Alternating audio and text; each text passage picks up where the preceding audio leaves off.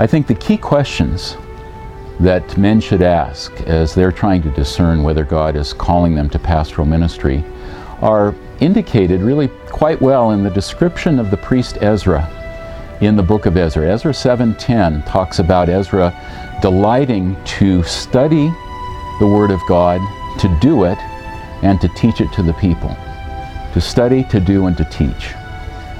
We sometimes talk about what a pastor or an elder needs to know, what skills and gifts he needs to have from the Holy Spirit to be able to do and obey, and then how he can communicate that to others as well. So he should be asking himself questions like, do I love to study the Bible?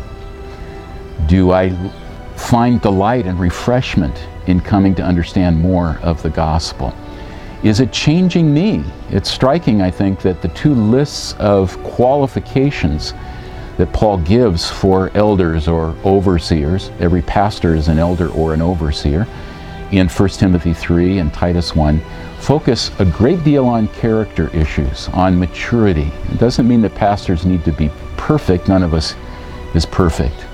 But we need to be serious about pursuing Christ-like holiness. We need to understand how the gospel applies to our own repentance of sin, and we need to hunger for God's righteousness to be exhibited in our lives.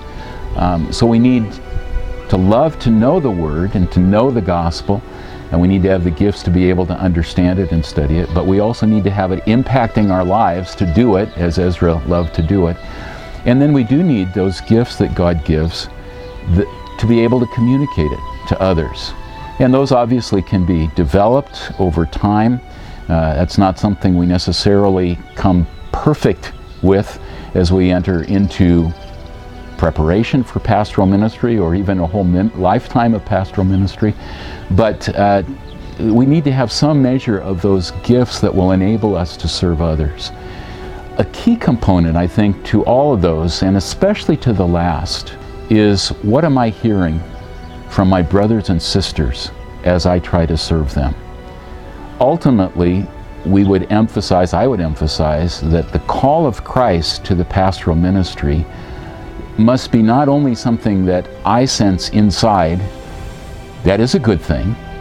Paul says it's good to want to be an overseer if you're doing it for the right reasons. But it needs to be confirmed by the church. Ultimately, that's through the process leading to ordination. But before that, I need to be asking myself, as I use the gifts the Holy Spirit's given to me, as I've ministered to believers in one-on-one conversations, one brother with another brother, have I been used to be helpful to them by the Holy Spirit? Has He used me for good in the lives of others?